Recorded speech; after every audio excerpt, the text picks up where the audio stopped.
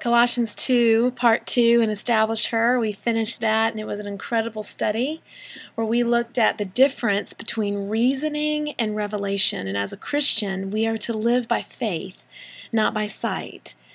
But also, we are to live by revelation more than we are our own reasoning. God's given us a mind, He's given us intelligence, but we employ that under the control of the Spirit, not under the control of our own logic.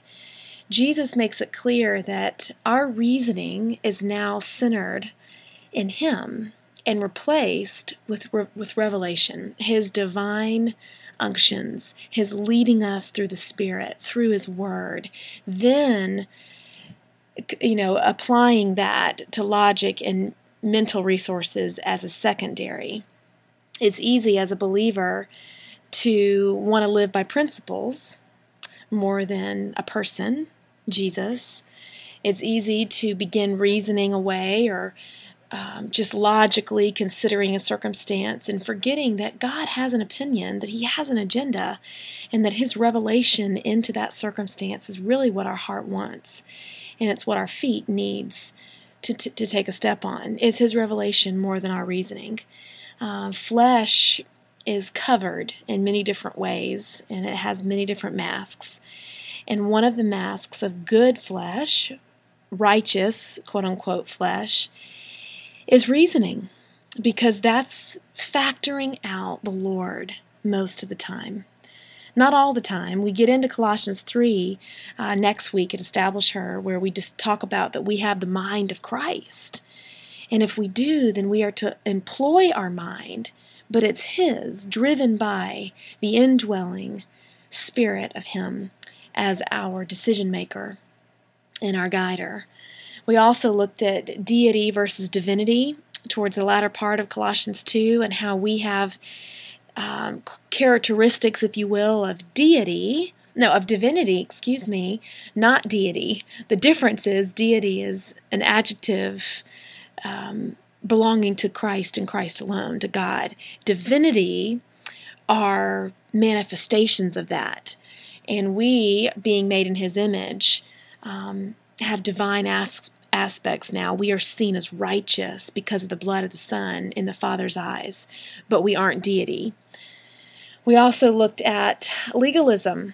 Towards the end, Paul is very strong on this point. The last portion of Colossians 2, verses 21 through 23, talk about a warning of the appearance of wisdom. Sometimes reasoning and legalism in different forms can appear to be wise, but intelligence and wisdom are two different things. And someone can be very bright and very intelligent and wisdom poor.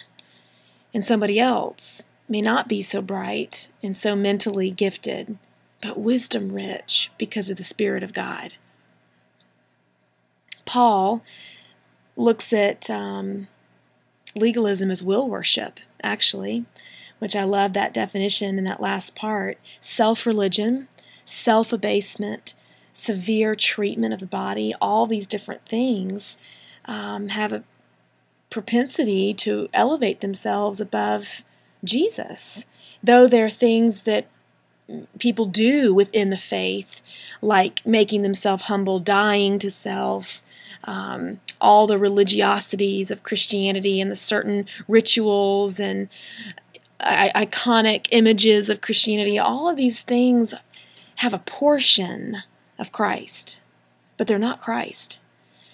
And Paul is encouraging the Colossians, as we too need the encouragement, to just center on Jesus and the behavior and the practices and our mindset and what we use as a directive in our life comes as an overflow from that intimate relationship with Jesus Christ.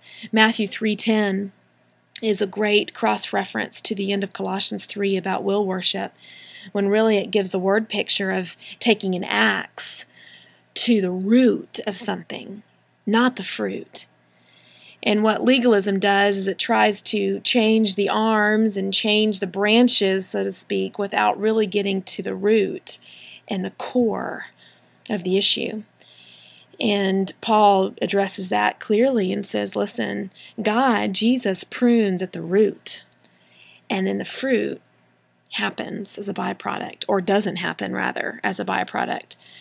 And many people with good intentions sometimes take the axe to the fruit, to the manifestations, if you will, than they do the root of the issue.